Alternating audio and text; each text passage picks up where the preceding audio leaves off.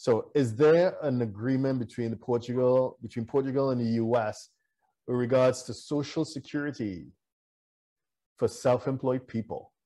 So this person is saying, I stopped paying self-employment tax when I began working here in Portugal.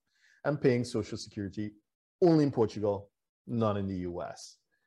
So again, this is a relatively straightforward one. There's a totalization agreement between the United States and Portugal.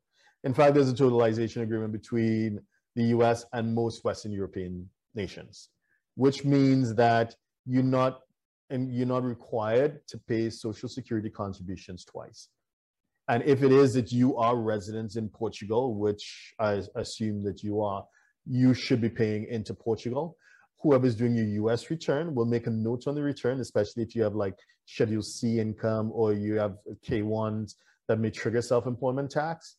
They should make a note on the return, invoking the totalization agreement and letting the IRS know that social charges are being paid in Portugal, so they're not required to be paid into the United States. So for once, we have a straightforward question.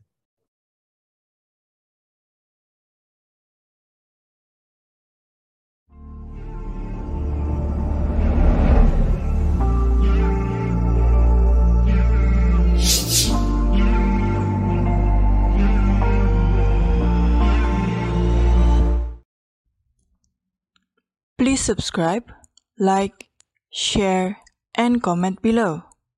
Our books and upcoming events are available at htj.tax. Email us at help@htj.tax to engage us, to advise on international tax or business matters.